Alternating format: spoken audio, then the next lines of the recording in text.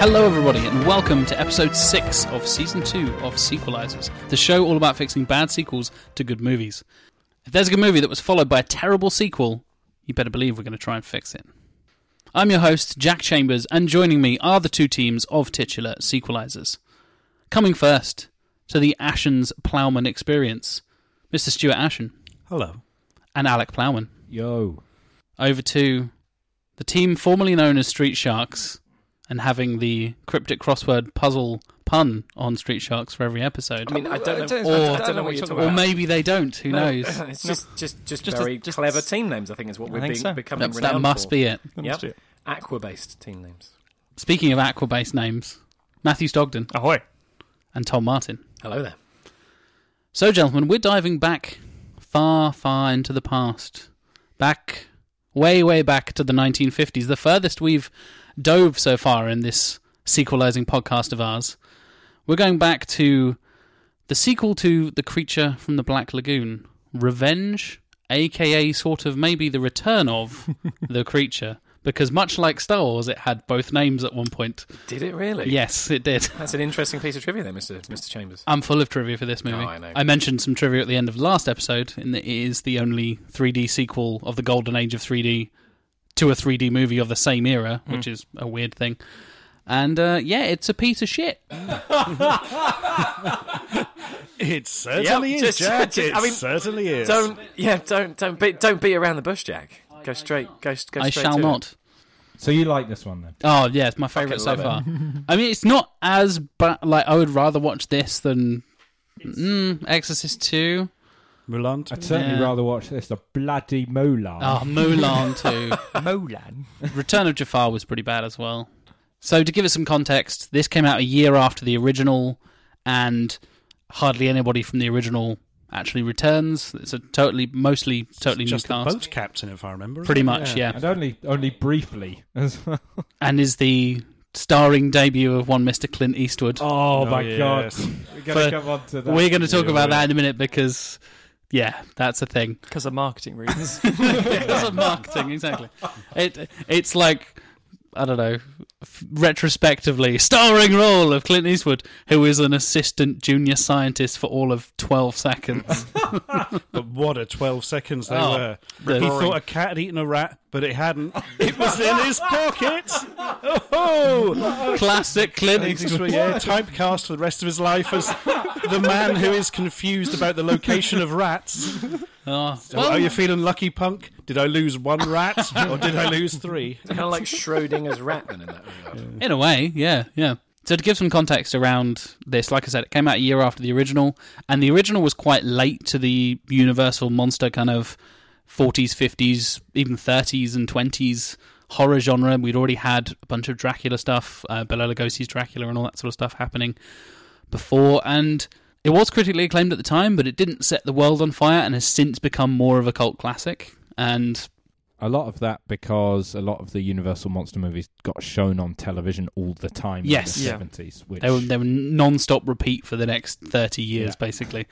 And weirdly enough, Gillman, as I discovered, I had no idea that was actually the creature's name. Yeah. He appears in the least Universal films going forward. He has appeared the least compared to Dracula, Frankenstein's monster, Wolfman, etc., etc. In terms of Arrival being 20 or 30 years after the Dracula film. Yeah, exactly. I mean, I'm quite looking forward to the inevitable modern Dark Universe reboot with Tom Hardy as the Gillman. Oh, we had it. It was called Monster Squad in 1987. Oh, really? Yeah. Yeah. But we're fresh for a reboot. That's his most recent Tom Cruise rocking up, and then, as you say, Tom Hardy says, "Hello, hello." Tom Hardy as Kim Jong-il. It turns out he's a really sexy, misunderstood Gillman. You were merely raised in the lagoon. So yeah, it was critically acclaimed, but didn't set the world on fire, and it's kind of revealed now. He's become an icon. The Gill Man, I can't get over that name, has become an iconic character since then, and has kind of entered into the Hall of Fame of the Universal Monsters and things like that. But this movie and the third one, which is creature walks on land or some terrible the creature walks among us. Walks among us, that's it, yeah. Slightly less shit title. I was kind of hoping when I read the title that it would be quite a gritty modern reboot, a bit a la Battlestar Galactica, the 2004 one, where the creatures will take human form. Well, it's not that far off, actually. He does wear a suit for most of it, yeah. He's accidentally evolving in the third one. Yeah. Accident? Oh, yeah, no. Accident. Well, yeah, like he's actively resisting it, but the humans are trying to like work out, oh, is he part human? Is he part this? And it's very weird. It just wakes up in the morning and goes, where the fuck are my gills? Yeah. Yes, literally. Yeah, that's not. And he gets a tracheostomy in like the first 5 minutes because he's suffering because he's evolving without his gills. It's kind of what he evolves in front of your eyes for no fucking reason. This movie sounds amazing. Why have I never seen it? If this isn't your pitch, I don't know what is. If you want to see a half decent version of that, it's called Day of the Dead with Zombie Bob. Yeah, I'd quite like to think that he just wakes up and they call him like Hans Gillman. Yeah. Well, he doesn't got any gills. He's just man. Well, no, Hans Gillman. Hans Gillman. Now, the third is such a cheap one as well, because they didn't have the whole suit anymore or couldn't afford it, so nothing really happens underwater. He's just walking on the land. There's just mask, gloves, and shoes, and that's your lot. I was going to say, please tell me that. I think we can say nothing happens below his waist, and he just had a pair of jeans on, and like on top of his. You're not far off, Tom. Yeah. Hey, it's almost he's basically wearing flippers, as you said, Stuart, like a mask and gloves, and that's it. And he's in like a torn-up suit half the time. And do you know the worst thing? It's still better than the second one.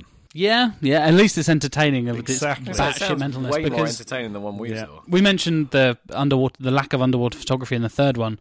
That was kind of the groundbreaking thing about the first one. That's why it was so lauded, because it's so beautifully shot, those scenes underwater. And I was looking at how they got the guys in the suit to... And because there's two people who play the game, one on land, one in water. And the guy literally has a hose like fed into the bottom of his suit, up the back of his leg and round to the top of him, which seems like a really backwards way of doing it, but a lot of the shots have his feet right on the edge of the screen, so you can kind of hide the air hose a little bit better. It's a really clever way of doing it, and I think it works really, really well. Not so much in the second one, where you can tell he's a bloke in a suit, and he's just like kicking around and not doing much. But bloke in a suit, clearly in a tank as well. Yes, everything is almost entirely shot in a tank in the second one by the looks of it. And also, a lot of the time, the creature is out of the water, which makes it entirely unterrifying. Yes, we'll get to that in a second. Yeah, it would absolutely. almost be like taking a shark out of the water. Oh, fuck! Oh, interesting. You both. That's interesting. It never ends. Before we get to the sequelizing, I'll give you guys a quick synopsis and, of course, let you guys guess the Rotten Tomatoes rating. So start brainstorming now while I go through this synopsis.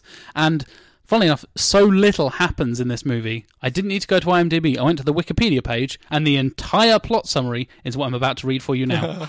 It is 2 paragraphs, and they're about 100 words apiece. So, having previously magically, miraculously survived being riddled with bullets at the end of the first one, which, as we said, is the same ending as this one, he just survives every time. Shot for shot. Yeah. The Gillman is captured and sent to Ocean Harbor Oceanarium in Florida, where he is studied by animal psychologist Professor Cleet Ferguson and ichthyology student Helen Dobson. Helen and Cleet quickly begin to fall in love, much to the chagrin of Joe Hayes, the Gillman's keeper. The Gillman takes an instant liking to Helen, which severely hampers Professor Ferguson's efforts to communicate with him. And ultimately, the Gillman escapes for seemingly no reason from his tank, killing Joe in the process, and flees to open ocean. Unable to stop thinking about Helen, the Gillman soon begins to stalk her and Ferguson, ultimately abducting her from a seaside restaurant where the two are at a party. That did happen. Cleet tries to give chase, but the Gillman escapes to the water with his captive. Cleet and police arrive just in time. When the creature surfaces, police shoot him to death as Cleet saves Helen. Before we get into the proper plot, let's have a guess for Rotten Tomatoes percentage and then average rating out of 10, please, gentlemen. Any ideas what it could possibly be? I'm going to say mid-40s, like 46. 26 from me. I'm going to say 30. 22% on Rotten Tomatoes. Average of 3.2 out of 10. Wow. So that's well in sequelized territory. That's pretty low. Maybe I think that's almost... I think it's the lowest one we've had. It's almost as low as Exorcist 2. Mulan is the lowest one. Mulan is 0%, so yeah. I'm sure if social media's anything to go by, there will be at least 20 fans, and they'll be all fucking outraged. Oh, but I love Revenge of the Creature. It's the best one. It's got an oceanarium. I worked in SeaWorld because of this movie. I was inspired. My entire career is based around this film. I had myself surgically altered to be a gill man. There is that guy that looks like a cat with all the weird tattoos and shit in the Guinness World Records. Is there a flaky gill man? Is there a gill man somewhere? I was abducted from a restaurant by a gill man, and this helped me deal with my trauma. I've seen women and I'll get lust after them as well. I'm just like him. I was once captured and taken to SeaWorld against my will. This movie really spoke to me and my experiences, as it did my wife Martha. I say wife, I mean captive. I say wife, I mean Gilman. If we had subtitles for these episodes, my wife : Gilman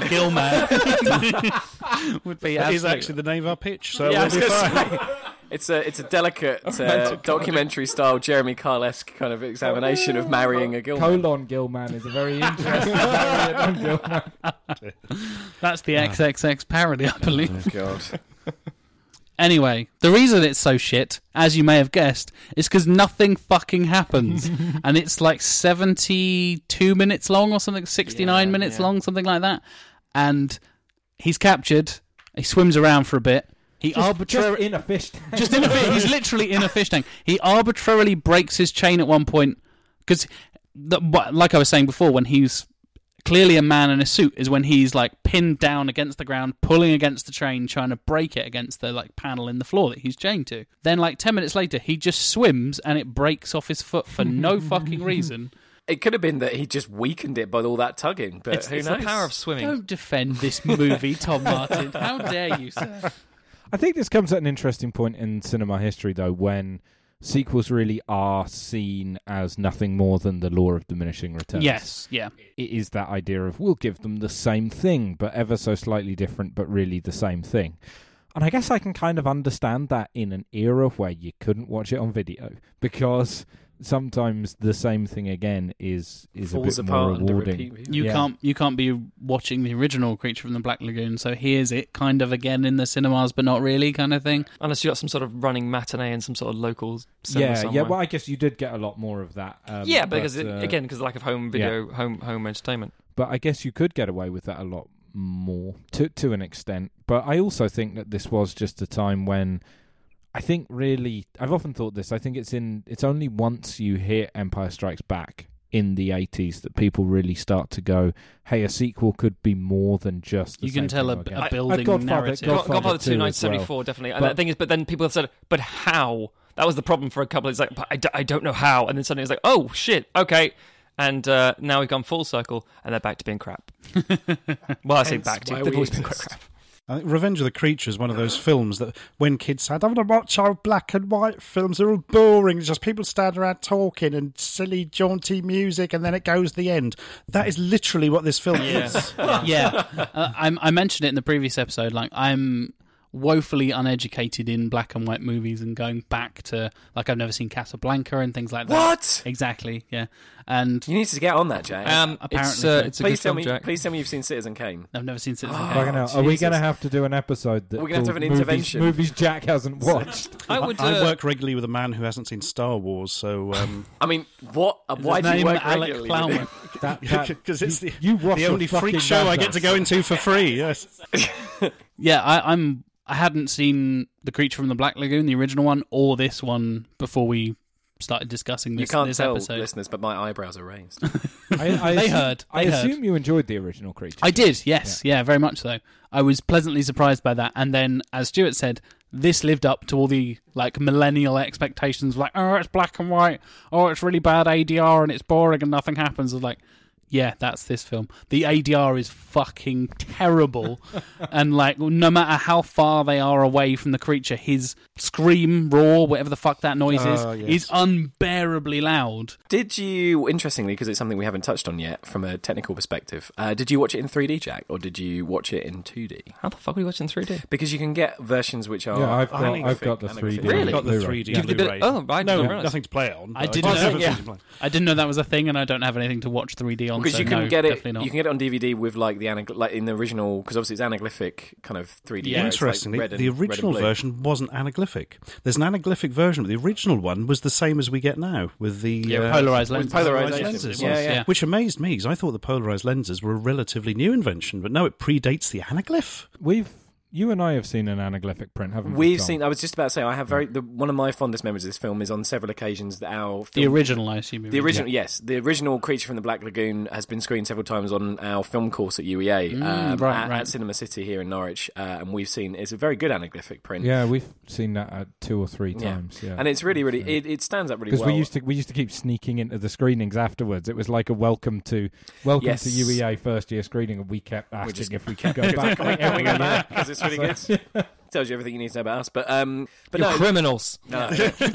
You're the reason the cinema industry is destroyed. But no, it's really good, and it kind of comes. It's really odd because it's black and white, but obviously with the blue and the red kind of combined, it kind of comes out brown. So it's quite sepia. Interesting. It's quite a sepia kind of tinted, which in some respects kind of adds to the murky. That sounds like it would work. And the 3D is quite good. I mean, I'm a huge I despise 3D, to be honest with you. I think it's a really, especially in the modern iteration. It's a stupid gimmick. Fuck you, James Cameron and Avatar. Yeah, it's a terrible gimmick that has been just overused and is dying, thankfully, again. But yeah, it's an interesting kind of thing, and obviously something that we will have to deal with in our pictures, because definitely it's 3D.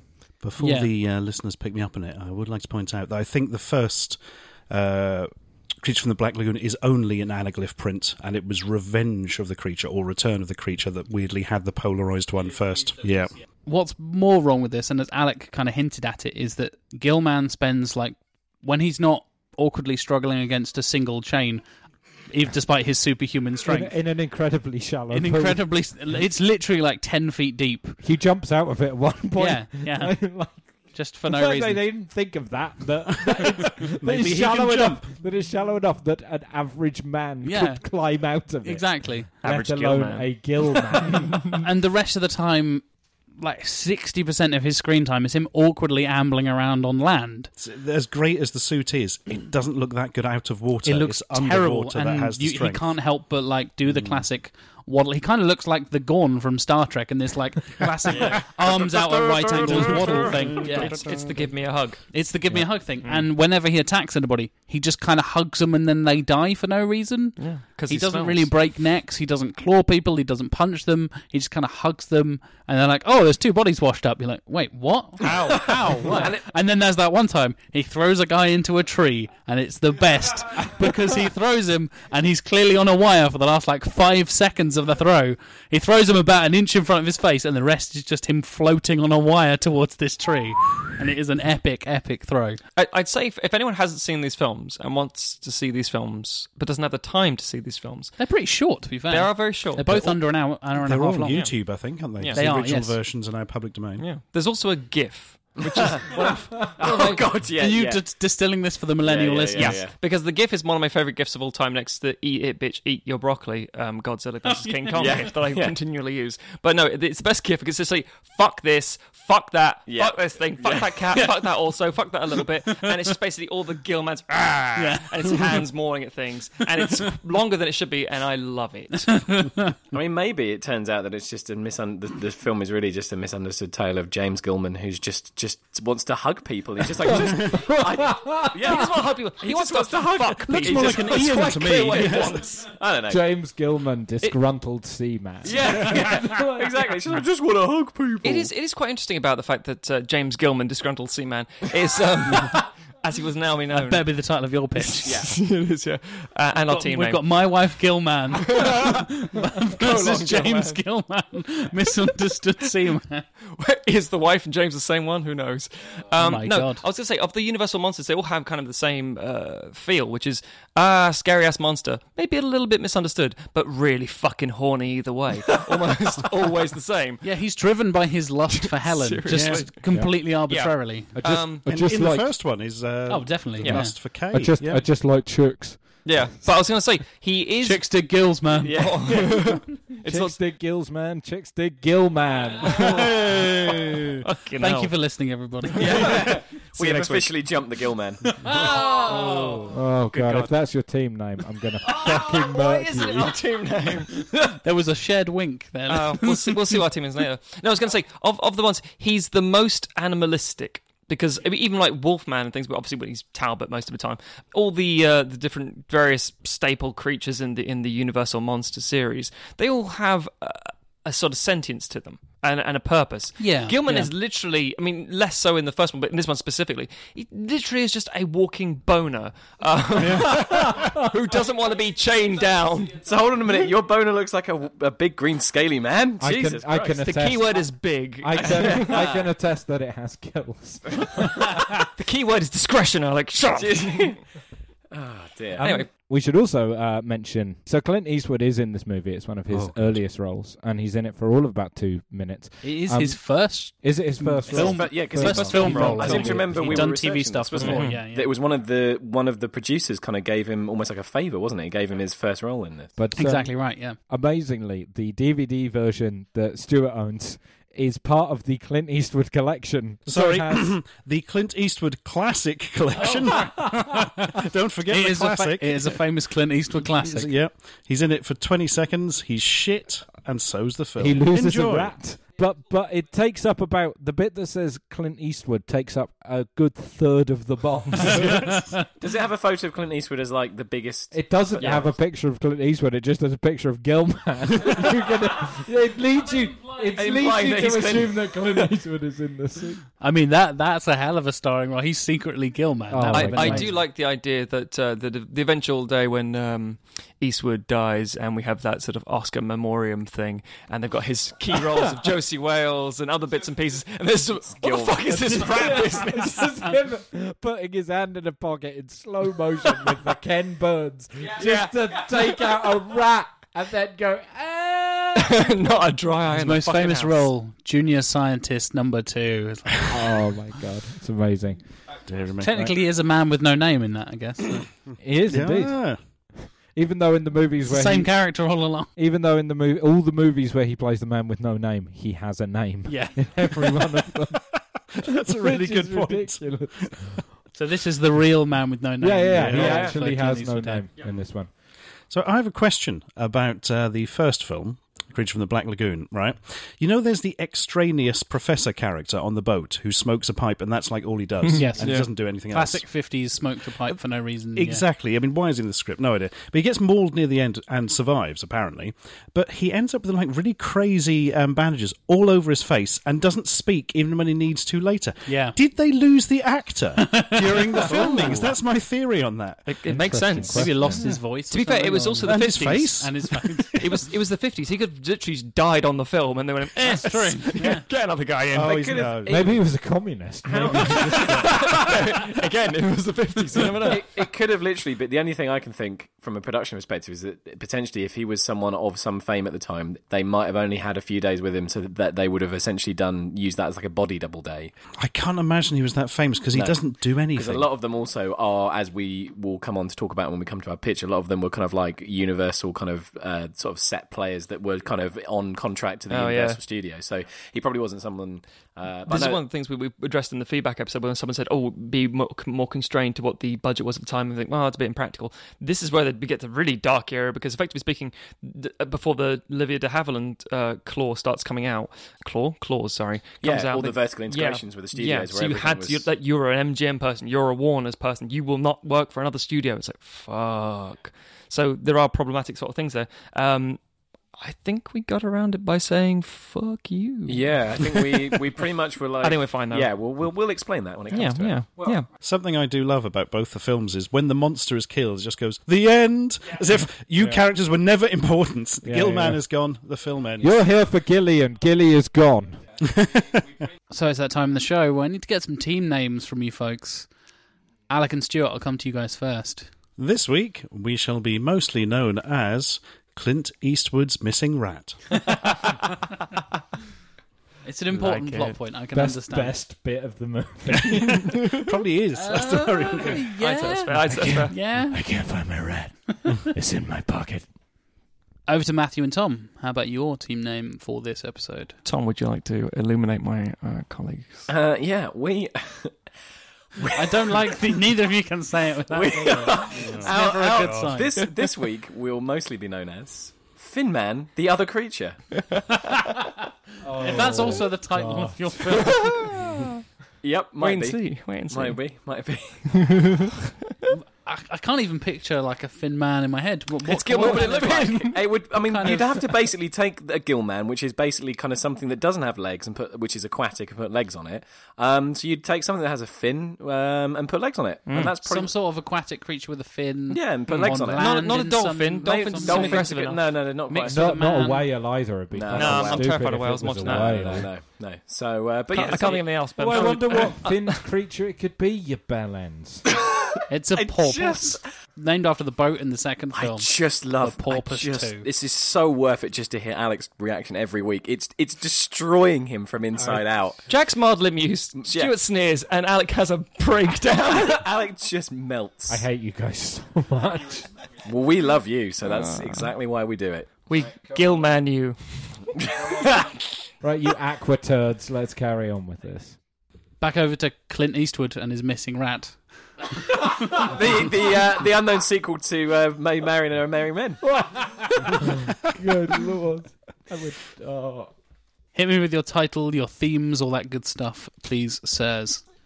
Our film is called Return to the Black Lagoon, and it was made in the space year 1984. Oh, wow. Yeah. Okay. All right, okay. Fuck you, the 50s. Hello, 70s rock stars. Yeah. Oh no, what rock stars are we getting this time? Oh god. I can guess one of them. sorry. Yeah, well, this is my fear, is that it's going to reveal that actually... Slamu the Street Show. So, Return to the Black Lagoon, 1984. Director, John Carpenter. Oh, He's back. Yep. No, I like that already. Interesting. And our cast are... Greta Buckley is played by Karen Allen, fresh out of Raiders. Raiders of the Lost Ark, and nice. filming with John Carpenter's Starman at a similar time. Ah, interesting. Professor Kieran Prendeville, played by Donald Pleasance. Oh, yeah. Dr. Philip Medina, played by Rael Julia. Oh, shit, nice. Gavin Campbell, played by Alfred Molina. And the Gill Man, played by Balaji Badejo, who was the man in the suit in Alien. He's very tall, and I thought we need some physical presence A and big movement. ass Gilman. Director of photography would have to be Dean Cundy. Yeah, no, Well, obviously. he's, The amount of many times work with Cundy, Carpenter. the amount of times Cundy has come up this Yeah, season. he's been a popular choice. This is the Carpenter connection here. Yeah. Cundy's No, been yeah. more than Deakins, and I'm surprised by that. You got to bring Deakins out for your A game. Oh, Gotta, Tom saving Deakins for some trump card. This isn't feeling right. Get me the Deakins. Yeah. Music by John Carpenter, of course. Of course, yep. And underwater camera stolen from Preeta Frampton. Oh. You'll notice that we just have a good humoured chuckle and go, no. It's called sportsmanship. Yeah, it is called sportsmanship. Do you want to discuss your themes, Mr. Ash? Certainly. The themes we'll be exploring are scientific curiosity versus leaving well alone, Sounds like something your mum would say. Leave well alone. Leave well alone, Stuart. Leave well alone. Stuart, stop poking that Gilman with that stick. Come inside and have your tea. That sounds like the British countryside in general. Leave well alone. Don't need to be moving forward. Integrate with other people. No. Go into space. No, I don't think so. Get off my land before I shoot your dog. We didn't even address the dog dying in the second one. Oh, yeah, that did happen. Poor old Chris the dog. That's his real name. That's a Chris the dog. Played by dog. Clint Eastwood. That film is officially on doesthedogdie.com. Yeah. The other theme is the terror of the unknown. Elevator pitch. 30 years after the encounter with the Gillman, a group of scientists attempt to follow up on the discovery, but encounter more than they could have ever imagined. I was waiting for you to say more. Gillmen. Is that the plural? Just hundreds of the fuckers everywhere. Can't get the boat down the river because it's stuffed with Gillman. Common as algae in the old Amazon with the Gilmans. I'm just going to give the Gillman a tracheotomy and he's just going to go, fuck, just continuously. Pretty much. Billy the sweary Gillman. Out of his little trachea hole. And actually, it'd be amazing if he had to have one of those, those things that if you've had a tracheotomy. It would literally be. It's like, quickly now, let's hear a speech. Heil Hitler! He raises one webbed hand. That's what he was trying to do all through the first two. He's not hugging you. He had frozen shoulders. Mein Führer.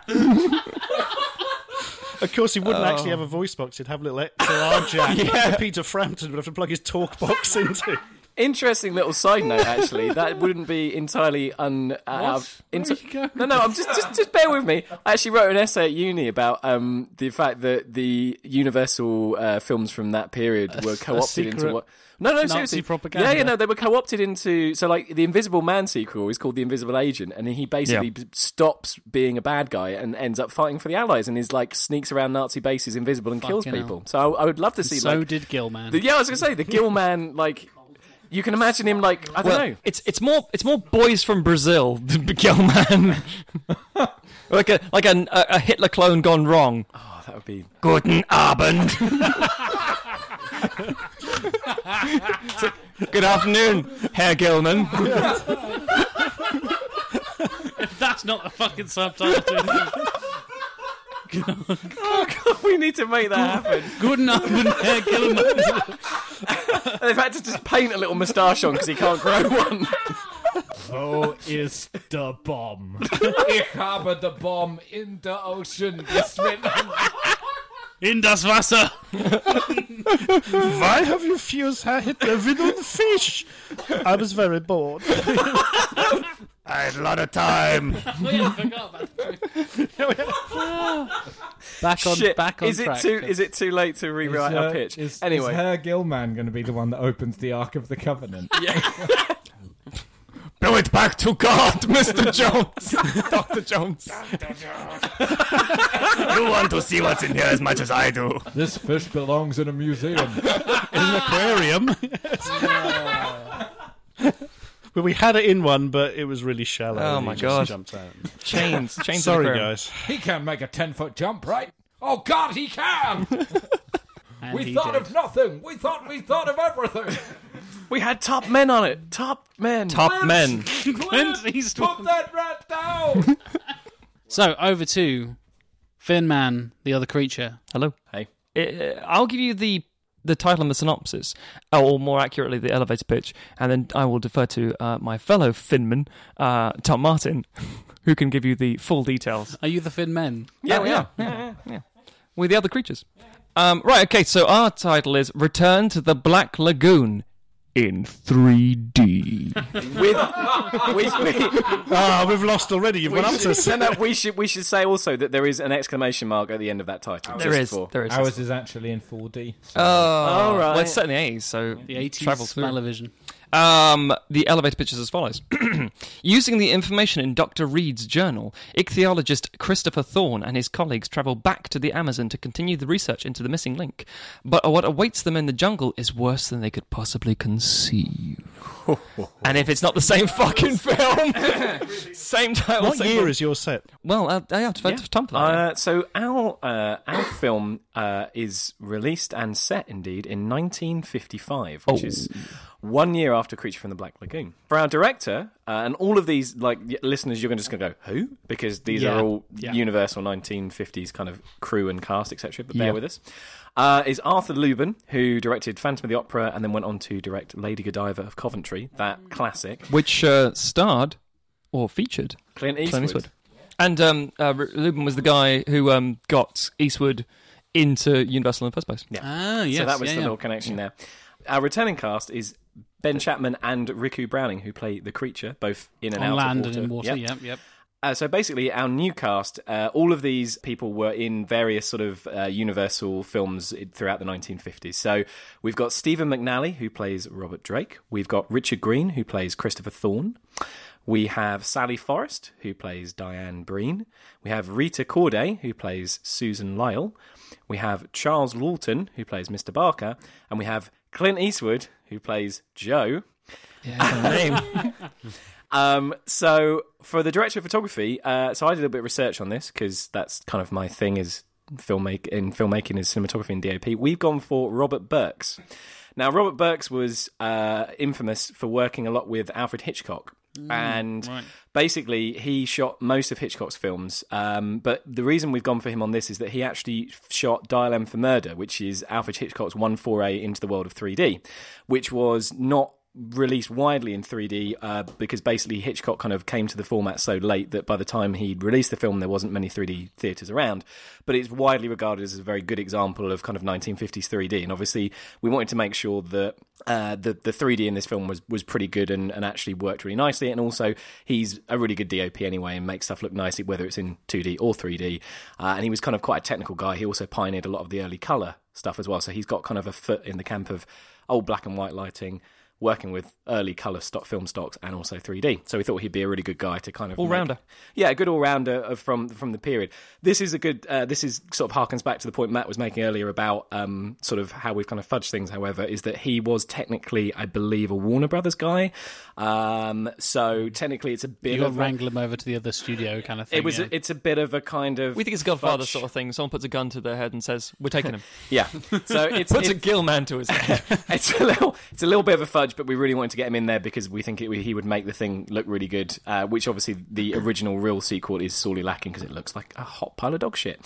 So in black and white. In black and white. Our composer would be Henry Mancini, who did The Creature from the Black Lagoon and then went on to do Touch of Evil, Breakfast at Tiffany's and The Pink Panther. And we should also add... I'm pretty sure he was uncredited in all the Universal stuff he did, because again at that stage, even like, if you look at the music for the original Creature, I think there were 3 people who work on it and they're all uncredited just because of how it was treated back then. Yeah. And I should also add at this point, which I've forgotten to add, I'm fairly confident we discussed also that this would be a colour 3D film as well. really? So, yeah, Right, so this right. would be quite a high budget thing in that it was because it was towards the end of that 3D period. There was a few colour 3D films came out, and we are fairly confident that they could have made it if they had enough of a budget in colour 3D. Yeah, to for make us, it. this is the last big hurrah of the Universal monster films, without them knowing it, but from obviously retrospective hindsight that we have now. But it's like last big hurrah of 3D, last big hurrah of Universal monsters. Slap some colour in there and go, boom! Here's everything. It's our last one. Colour We're out. and 3D, and yeah. So that's kind of, again, normally we wouldn't go quite so far into the technical stuff, but obviously, as our title important. kind of suggests, it's important to our pitch. So there we are. Excellent stuff, gentlemen. Lots of pointing at things. Lots of pointing. Yeah, lots of towards the swooping audience. towards the camera, yeah. Everybody has spears. Oh shit! They've guessed our plot. Well, they said spears rather than erections, so I guess it's... I mean, It was implied. Back over to you, the ploughman, the ashen, the Clint Eastwood's missing rat. I'm not over that team name. It's insane and ridiculous. We open on an aeroplane flying from London to Brazil. 2 passengers, a Professor Prendeville from the British Directorate of Fisheries Research and his new American assistant, Greta, discuss the reason for their travel. Prendeville is an expert in unusual marine biology and is trying to find a long-estranged associate of his, Dr. David Reed. Reed, he says, was on the cusp of one of the most significant marine biology discoveries in history, something that might change the way we think about marine life, but has been uncontactable for many years. Prendeville has a lead that says Reed was at one point working out of a marine biology institute near Macapá in northern Brazil, and they are going to investigate. Prendeville and Greta are greeted at the airport by Dr. Medina, who runs the facility. En route, Medina tells Prendeville that the facility was effectively abandoned in the mid-1970s, the last time that anyone heard of Dr. Reed and his work. Medina took over the running of the facility when Dr. Meyer, who previously ran it, retired. However, he said the facility is effectively a shell these days, that most of the equipment, notes and research are gone, and that he's effectively a glorified caretaker. They arrive at the building to find it gutted and rotting. Prendeville is angered that they have wasted their time and that the trail has gone cold, but, looking through an old office that once belonged to Reed, Greta discovers a hidden safe. They manage to jimmy open the rotted door and are amazed to find the fossilised arm of the gill man in a glass case, as well as journals of the events of the first film. Additions mention that following the events of the original Creature from the Black Lagoon, Dr. Reed and Julie Adams got married and returned to Brazil to continue the work of Dr. Meyer, who led the original expedition. They hope to find and study another creature like the one that was killed in the first film, but never did.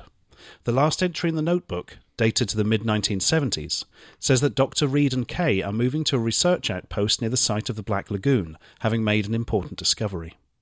Prendeville suggests that they go on an expedition to find the research outpost. Medina attempts to charter a boat to take them down the Amazon, but most local sailors refuse, spooked by stories of the creature. Finally, they find Captain Campbell and his crew of 2. Campbell tells them that he doesn't scare easy and is willing to take them, but the trip will cost them. Campbell fires up his boat, the Endeavour, and they head off in the direction of the Black Lagoon. On the journey, Prendeville, Greta, and Medina speculate about the possibilities of Reed's discovery, but are dismissed by Campbell, who thinks the creature is just an old folk legend. The boat is moored for the night, and Campbell's crewmates sit on the deck, drinking and telling stories. Suddenly, one of them is violently pulled off the boat and into the water, his head smacking against the deck and leaving a pool of blood. Hearing the noise, the other runs over and begins to shout for the others when he, too, is pulled under water. The rest of the crew emerge quickly from below decks with guns in hand, but the creature evades them. However, Campbell manages to cross its path. He gets a couple of shots off. The creature is apparently wounded and slinks back into the water. As dawn breaks, the crew, clearly shaken by the last night's horrors, are preparing to leave. But they discover that the creature released the mooring, and they have drifted and are now unsure of their location. Campbell attempts to work out their position on a map, whilst the now very riled Prendeville says to Medina, "Don't you Brazilians know your own damn country?" Medina responds that he's Puerto Rican, and the only Brazilians on board were Campbell's now very dead crew. They continue up the river towards where Campbell believes the nearest settlement is. Prendeville is becoming increasingly unstable, occasionally firing shots into the rainforest at anything that moves. Every remaining crew member is carrying a gun and on permanent guard duty. They drift past an old wooden structure, which Greta believes to be the outpost described in the journal. They pull up to it and are shocked to discover that someone is still living there. An old Brazilian lady says that she was an assistant for the Reeds. She states that Kay became ill soon after they arrived at the outpost with a strange condition that defied diagnosis. It appeared to be some kind of infection. She also went insane, becoming obsessed with something in the water. Distraught by her deterioration, Dr. Reed killed himself, and then one day, Kay was gone. Greta asks the old lady how she died, and she responds in Portuguese. Nobody understands except Medina, who looks troubled. He explains that she said Dr. Kay didn't die, she just went into the water. The crew have to stay overnight as it is too dangerous to sail the boat in the dark. Greta dreams of an older Kay Reed calling to her before extending a webbed hand and pulling her underwater. She wakes up in a cold sweat. Unable to return to sleep, she walks near the boat to discover Prendeville is also awake. He is obsessively rereading the journal they found in Maya's safe. Unhinged and barely coherent, he tells Greta that the creature hunted for human women, and that's why it was so obsessed with Dr. Kay. It's following them now, he reasons, because it wants Greta, and if he brings her to the creature will likely let the rest of them live. He then launches himself at Greta.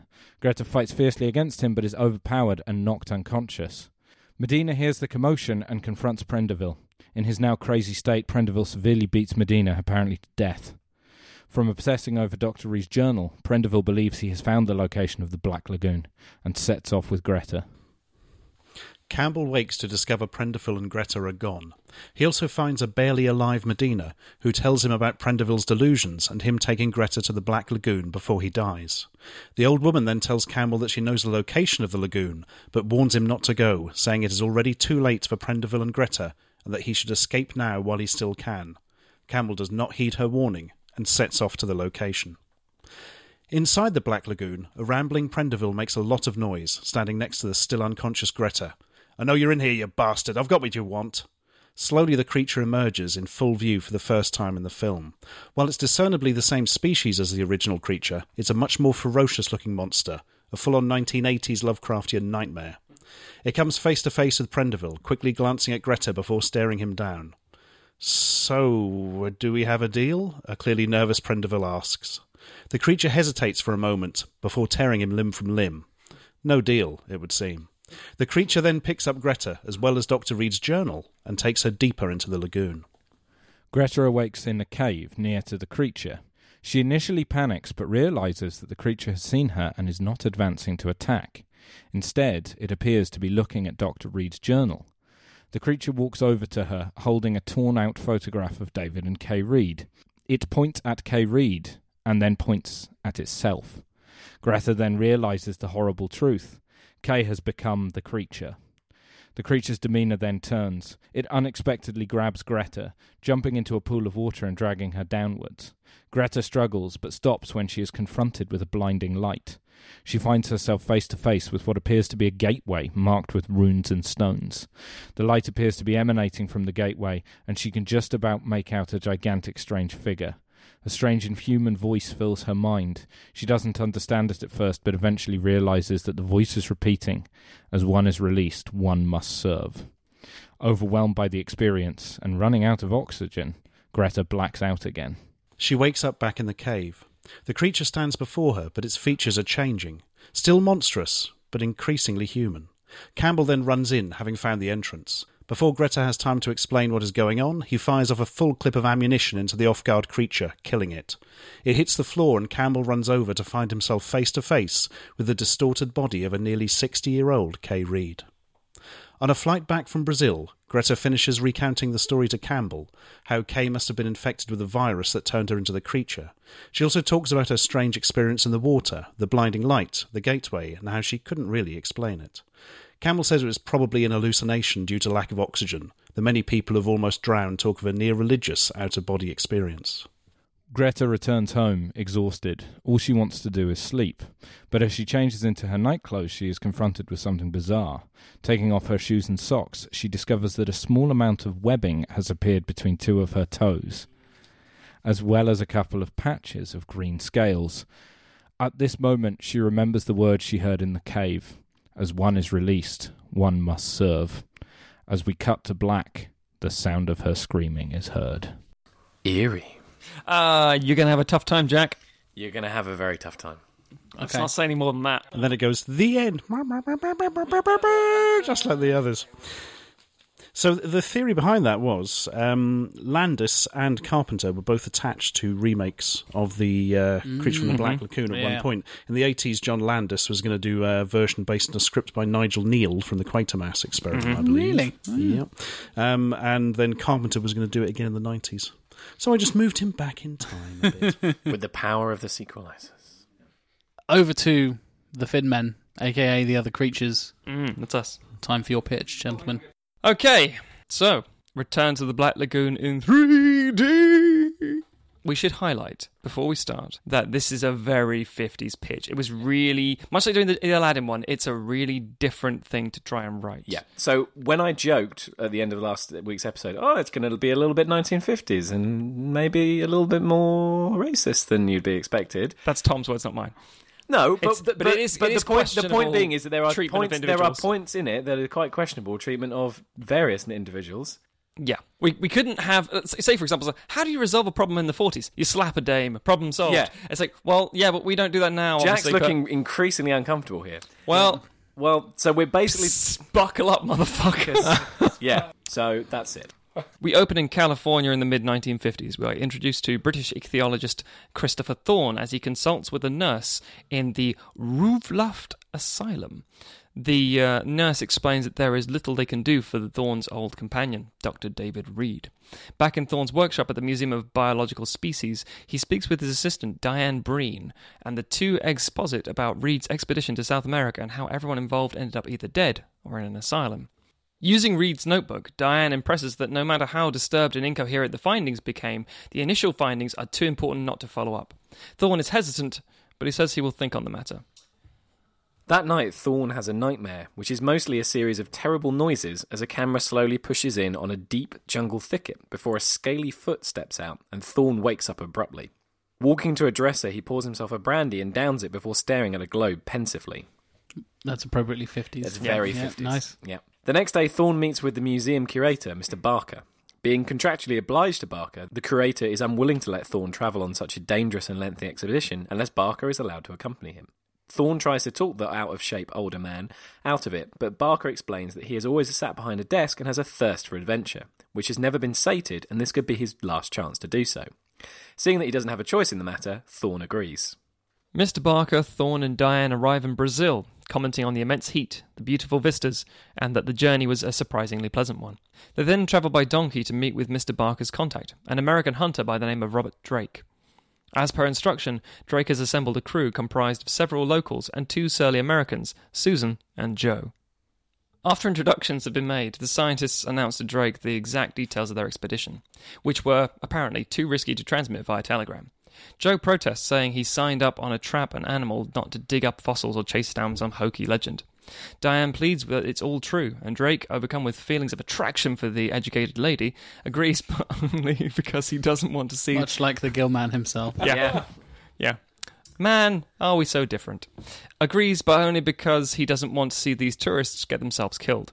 Picking up on the sexual tension, Susan treats the new arrivals with increased disdain. As you can see, audience, so far, so 1950s. Another lady, troubles. Yep. Too many bloody ladies. Yep. Aboard Drake's boat, the group discusses the nature of evolution, that this creature is probably a missing link between man and beast. The partly scientific, partly theological discourse is interrupted when one of the locals bursts into the cabin, screaming wildly. He's finally subdued, and Drake explains that the locals don't want to sail anywhere near the fabled Black Lagoon. Upon asking why, he translates that no one returns, and the entire jungle vicinity is controlled by the Minagapi. Thorne and Diane seem confused, as this tribe were not mentioned in Reed's notes. Joe teases the scientists by saying they are likely cannibals, and a lot of these tribes have been continuing barbaric practices for centuries. 1950s, carry on. Diane corrects Joe, explaining that barbarism is just a perception, and that Europeans were centuries behind other cultures many years ago. Drake is impressed with Diane's tenacity and resolve, and tells the hysterical local that they will hold their course, otherwise they'll have him to contend with. Drake is impressed with Diane's tenacity and resolve, and tells the historical local that they will hold their course, or they'll have him to contend with. A day or two later, the ship moors and the crew depart to set off into the jungle. Unwilling to go deeper into the jungle, the locals stay with the boat, and Drake goads them for their cowardice. Taken in by the wonder of the environment, Mr. Barker stumbles off, but comes across an encampment of violently dancing natives. 1950s. He quietly signals to the rest of the group who approach. Susan assumes this must be the Minagapi, and says it explains all the various tracks she's seen around the area. Several men dressed in scaly skin hides bring two women to the water's edge and tie them to respective poles. Barker, fascinated, explained they must be priests offering the girls to a deity as a sacrifice. Joe and Susan are outraged, but Drake highlights how outnumbered they are, and they wouldn't make it out alive. Despite Mr. Barker's new obsession, the group agree to head back to the boat in an attempt to head downriver and avoid the tribal cult altogether. Returning to the boat, the explorers are horrified to find it stripped and the crew torn to pieces. Joe damns the savages for their actions, but Susan notes that no man could perform such an act. Drake, agreeing with Thorne, states they need to head back to civilization on foot. He orders the survivors to take the necessary provisions and details the route they will take. Quietly, Drake asks questions he admits he should have asked before taking the job, specifically, what happened to the previous expedition. Thorne somberly relays, to which Drake responds, "Just my luck." That night, Thorne is haunted by the same dream and wakes. Leaving his tent, he sees Drake stumbling around in a similar fashion. They state how they've had the same dream and muse on the oddity of the coincidence. Then they realise Susan and Diane are no longer with the group. Back at the Minagapi camp, Diane and Susan rouse from unconsciousness and shriek at the terrifying priest staring down on them. They are largely bound and being carried toward the offertory poles seen earlier. Their protests are quelled as the holy man breathes a smoke over them, which makes them placid. Lilting, the women blearily watch as the ceremony takes place, and several creatures rise from the murky depths and take the women down into the water. Can I add at this point that offertory poles is one of my absolute favourite Matt Stogdenisms from this season? If you listen back, listeners, it's in every episode. Yeah, you just don't know it. Shortly after, a hail of gunfire rips through the Minagapi, slaughtering the whooping and cheering natives. 1950s. Several arrows and spears are dodged as Joe, Drake, Thorne and Mr. Barker come to the rescue. The village, less populated than before, is neatly overrun by the adventurers, and they quickly investigate the area, but cannot find Susan and Diane. Barker produces skins with writing on which talk of old gods, and that the creatures are drones, offspring of the sacrifices and some elder beast. Disgusted and horrified as to their colleagues' potential fate, the men search the area. Drake quickly tracks strange animalistic footprints into the water, and leaving their belongings, the group submerge themselves and swim unarmed into the depths. In the water, the men follow a distant light before emerging in a terrifying cave with strange, almost alien geological properties. Thorne turns around and questions Mr. Barker's whereabouts. We are then treated to a chilling experience, as Barker is clearly lost in the water and beset upon by a creature who tears him limb from limb. Back in the cave, Drake hypothesizes that he might not have been able to hold his breath long enough and drowned. To consolidate Thorne, he says it was probably the best way to go, considering what they're facing. At that moment, the group hear the growling of some monstrous beast and women's screams. Heading through the tunnel, they locate a cavernous opening with a dark crevice, out of which giant tentacles are pulling in one of the Menagape women seen earlier. Stumbling backwards at the grotesque sight, Joe feels the floor give way and he falls down a crack and into a birthing room full of crying gill babies. That's right, gill babies. A birthing room of gill babies. Yep. I'm not going to say 1950s because that's not really a 1950s thing. Flailing and overwhelmed, he knocks a fiery torch on the floor and the whole room goes up in flames. Drake and Thorne watch as the bone-chilling sound causes the tentacle creature to retreat and the drone creatures to disperse. Seeing the opportunity, they head down to the open space and free the panicking Susan and Diane. As they do this, several tentacles shoot out from the crevice and drag the 4 individuals closer inside. Thorne, getting a look at what the audience can't see, lets out a blood-curdling scream. Finally freed from her restraints, Susan reaches for the knife in her boot and cuts at the tentacles, sending the beast reeling. Drake takes the knife from Susan and the group run back to the pool they arrived in. Behind them, long shadows of creatures are cast on the walls. After a frantic swim to the surface, the group are shocked to see the rest of the Menagape staring down at them, silent and stationary. Behind them, the water's surface bubbles as several creatures calmly emerge. Realising their fate is sealed and they will meet a terrible demise, Drake slowly reaches for his satchel, still on the shore from earlier. Quietly, he tells the others to run while they have the chance. Diane protests, but Drake tells her to stay quiet. Holding a stick of dynamite aloft, Drake lights the fuse and tells the others to run. Thorne, Diane and Susan do so, as the creature's natives set on Drake and his strange sparkling flare. As the 3 survivors escape, an explosion is heard in the distance, but this is quickly followed by drums in the darkness. We cross-dissolve to the following morning, and the survivors eventually made their way to a small town, as per Drake's previously mentioned route. A local boy brings the babbling foreigners to a doctor, but the man says in Portuguese that they are suffering from a mental malady, that they are on the verge of insanity and barely able to communicate. He adds that there is nothing that can be done for them, and arranges for the 3 poor souls to be transferred to an asylum back in the United States. As the doctor hangs up the phone, we cross-dissolve one last time to the same jungle floor seen in the dream sequences, as several creatures slowly step out of the thicket and toward the camera before the credits roll. Excellent pictures, both of you. Very different and kind of... And the same. Clearly very 50s and very 80s. But yeah, kind of similar in a lot of ways. Lovecraft. I'll start off with, basically that kind of thing. I'll pitch it to the Fin Men first. A simple question of, why the Lovecraft? Where is the Lovecraft? In both of your pitches. Yeah. I told you we should have had Fergie as the creature. Yeah. Sorry, Phaser is the creature, the unknown third member of the... Will.i.am leads an intrepid crew into the heart of Brazil to find him. And I can imagine the amount of gadgets he would have that would just be shit gadgets that wouldn't help. Like, I've got this thing it's a magnifying glass that straps to the back of my phone and turns the iPhone camera into a really useless magnifying glass. I call it Magnifying Glass I Am. Anyway, when we were discussing sort of in our sequelizers meeting for a Series 2, this one, it was, as we alluded to earlier, it was really tricky because it required such a kind of different approach to deal with the kind of 1955-ness of it all. And we just kind of thought about, well, also what would be an escalation from, what would be a plausible backstory that would be interesting, what would be an escalation, something that would be truly horrific. The answer was tentacle porn. Yeah, the answer was tentacles. You're welcome. No, and that's kind of where we got to, really, wasn't it? Yeah, it's interesting because much in the same way when we did Jaws way back in season 1, it never occurred to us to set it any time other than shortly afterwards. And you guys did a great job with it. And the same thing with this one. It would never occur to us to take it outside of the 50s.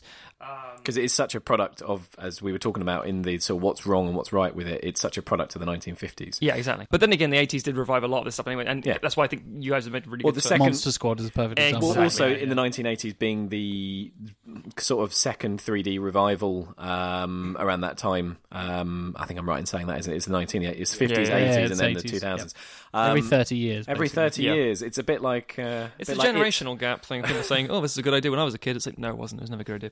But no, we went with the Lovecraft angle because effectively it was out there. People had access to it but didn't really know much about Lovecraft. So you could steal from it quite... Right. plausibly without a problem. Yeah, in the same way that, let's face it, almost everything from the Universal monster stuff is effectively just stolen. Or, taken from rights of books and various other literature and stuff. There's very few original properties in the Universal monster stuff, which is fair enough.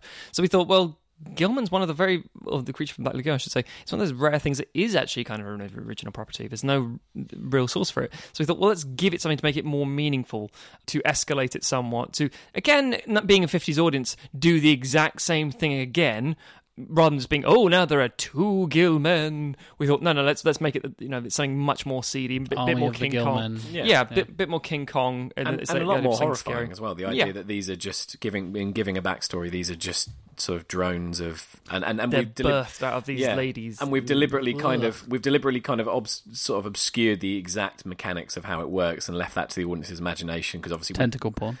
We couldn't really put it in the 1950s because you wouldn't be able to show that kind of thing in the 50s, that sort of obvious horror. So we've kind of left it to the imagination and kind of made it a little bit more psychological in that regard, and hopefully all the more terrifying. Plays into the Lovecraftian thing anyway. The idea of what you're screaming at is more terrifying, and there's also the 20,000 Leagues Under the Sea did an amazing squid in that film, and at the time it's more than possible to do that kind of effect. Squiddly diddlies. Yeah, so and Lovecraft is a really nice fit, and gives it a real weight and a horrible sense of racist undertones. Thanks, Lovecraft. Great stories, but also you're a wanker. I did one thing that I will pick up on that you said there. I did wonder with some of yours if it was a little too intense for a 50s movie. Specifically, the bit that struck me was the bit with the guy in the dynamite, because I'm pretty sure that based on the code at the time, you cannot show somebody doing suicide. So you wouldn't see it. Show him.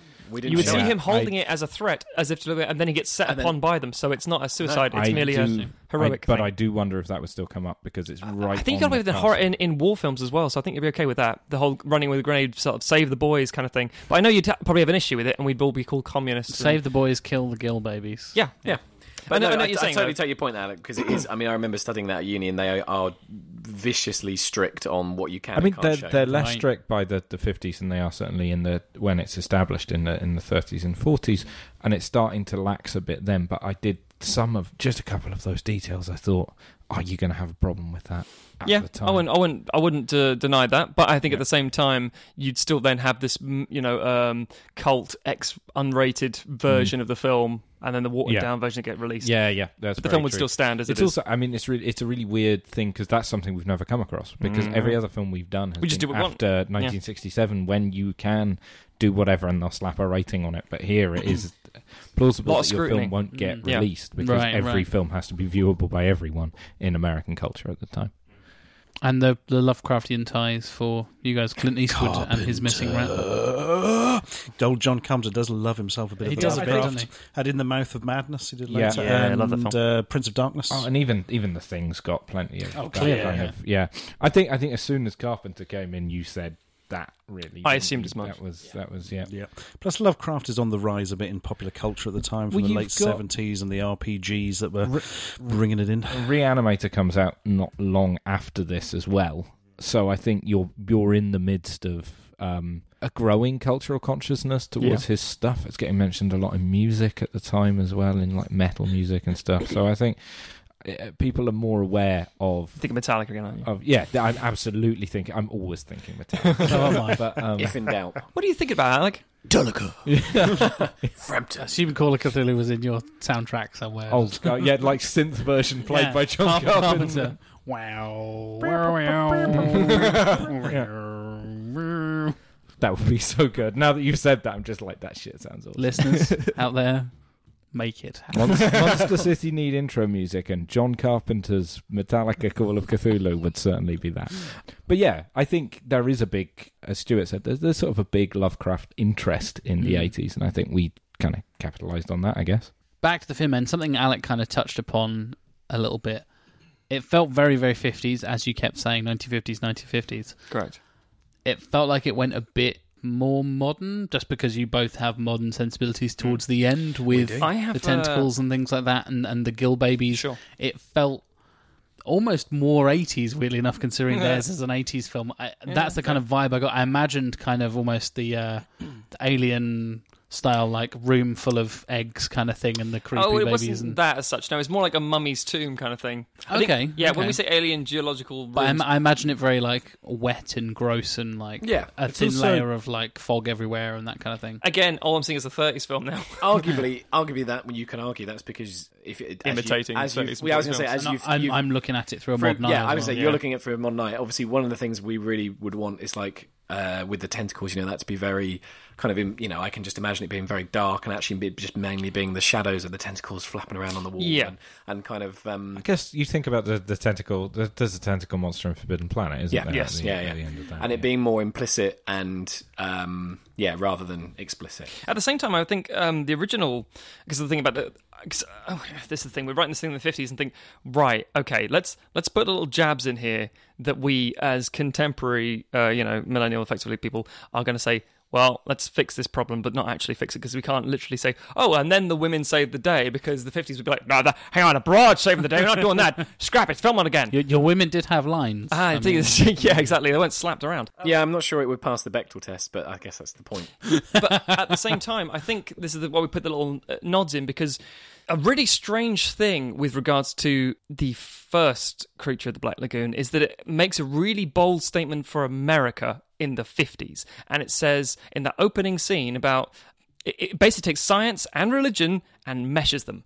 You don't fucking do that in America in the 50s. You thought it's like God's country kind of thing. You don't... When it opens with the footprints and stuff. It's such a great scene. It literally says evolution. Yeah. Like, fuck me, that's... I remember being shocked by that when I was watching the first one. I was like, Jesus Christ, they're going straight in with the fishes walked on the land and then, And I remember like being a child in the 80s and 90s and hearing there are schools in America who have to teach, or won't teach evolution, have to teach creationism and stuff. And I was like, Still happens to still this day. do. Yeah. Exactly. So the idea of it in the 50s, a mainstream film would say that. Yeah, it's really quite forward thinking in a very sort of subtle...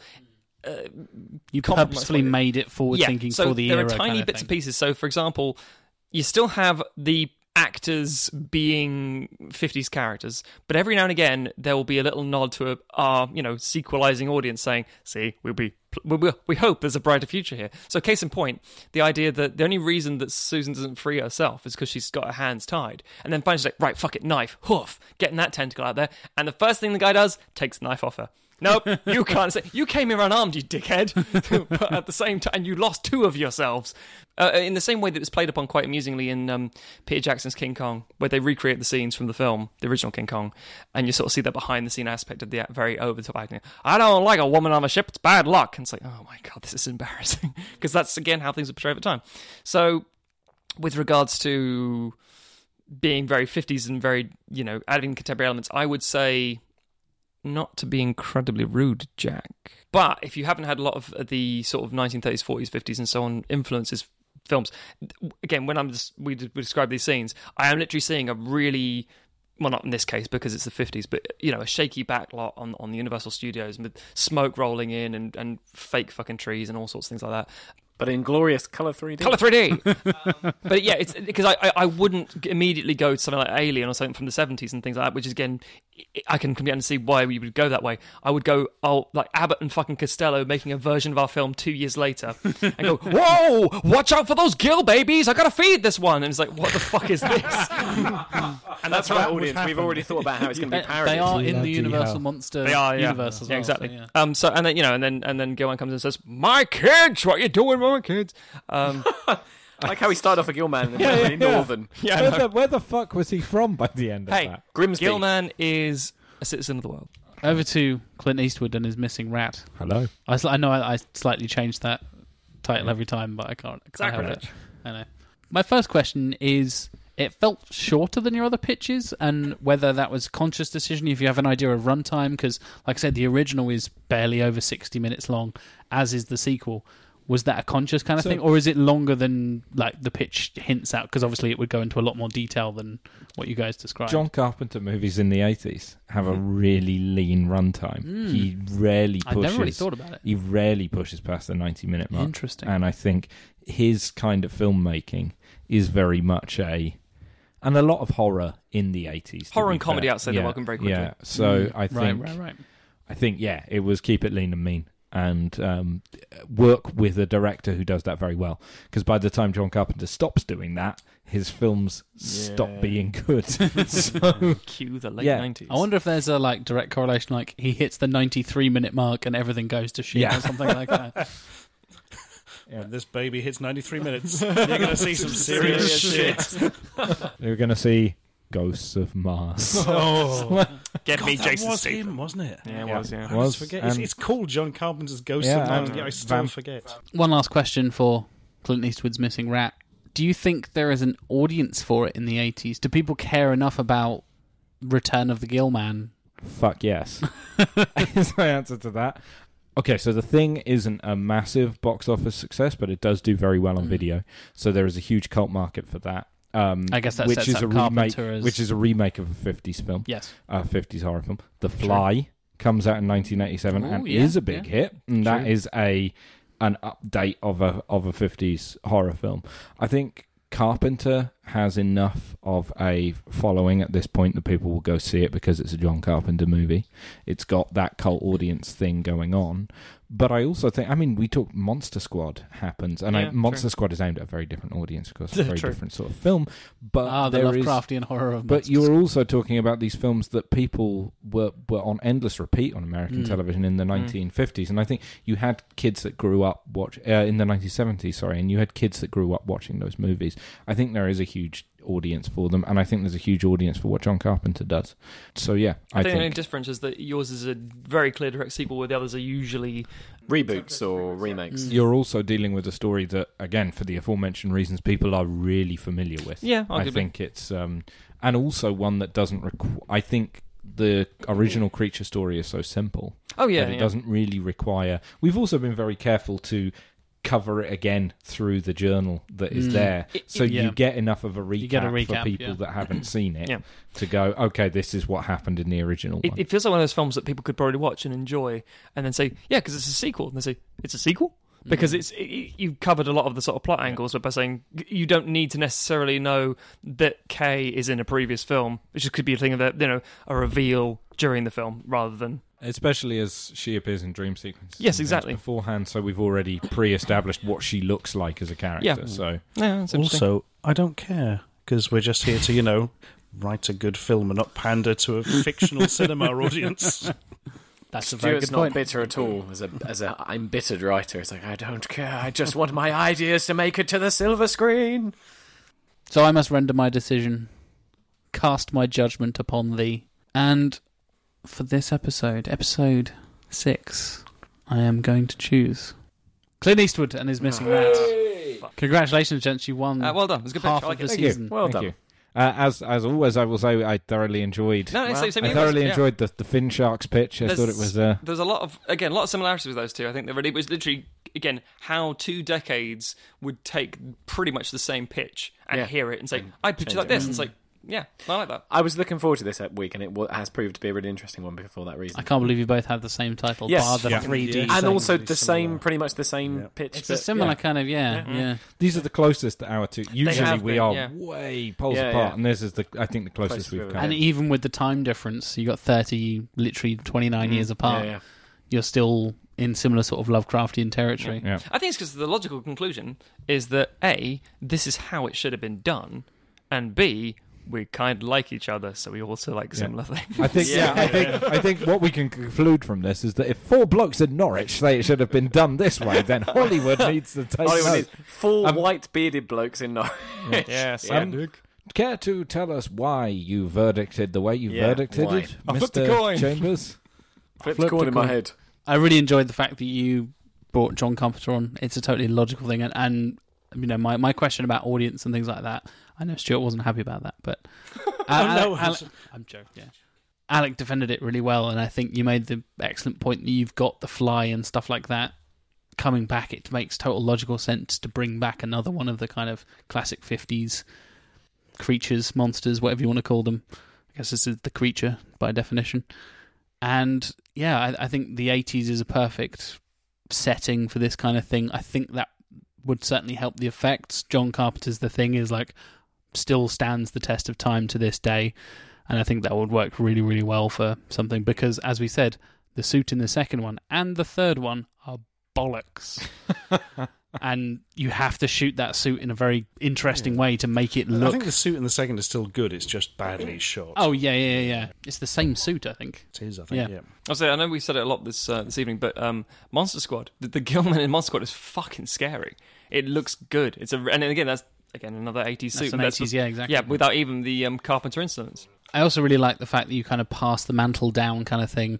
Is it a weird kind of, I don't know, metaphysical thing, or is it a real disease, or this kind of weird, is it godlike, is it Lovecraftian elder god magic kind of shit, or is it some sort of disease?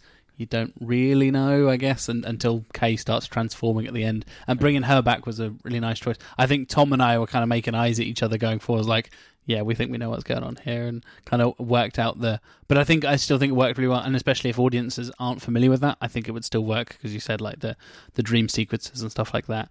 So, well done, gentlemen. Awesome. Thank you. Fine work. Since you won, Alec Plowman, where can people find you on the internet? It's Alec_Plowman on Twitter. You can go to my website, which is alecplowman.com. I'm also... How up to date is Alec Plowman? Yeah, I was just literally about to ask.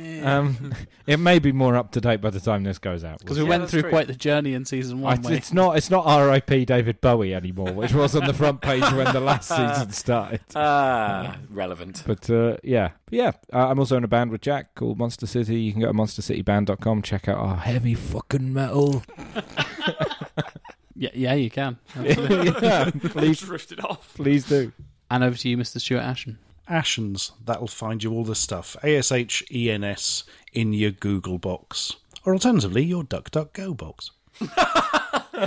But never the Bing box. Never the Bing box. Never Bing. As a man who's never used Bing, over to you, Matthew Stogden. Thank you. Accurate. If you want to find me, type in STOGHZ, which spells Stogs, into Instagram or Twitter. You'll find all the stuff I do there. You can go to theredrighthand.co.uk to see my film reviews, and you can go to cheesemint.com to see the films that we make. Mr. Thomas Martin, finish me off. I'm creative director of a video production agency called Forward, and I'm also a cinematographer, so you can find all the work and the films that we make for brands and businesses on our website, which is weareforward.uk. If you'd also like to follow us on social media, we post a load of behind the scenes and pictures of on-set stuff and all manner of stuff like that. So if you go to Instagram, Twitter and Facebook and type in Made by Forward, you'll find us there.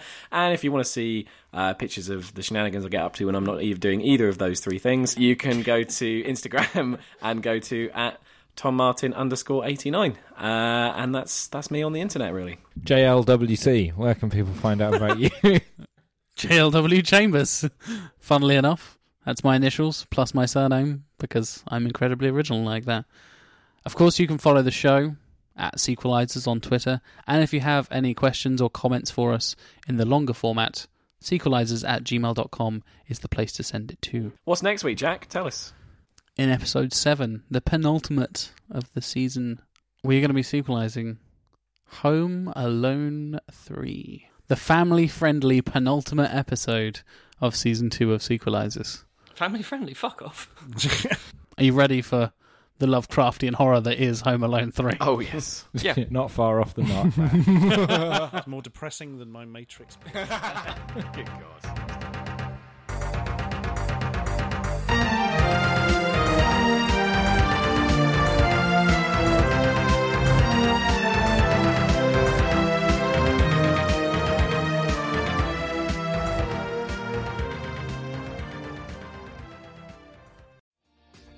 Hi, my name is Kay Adams, and to be honest, I'm not so good with the ageing process, so I enlisted my old chum, the filter-free Cara McKenzie, to advise. Could you imagine being a porn star? The room would need to be really hot for me to strip off. To be honest, she's not much help, but she is rather amusing.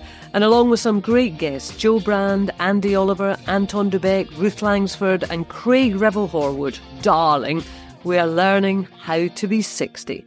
Listen wherever you get your podcasts.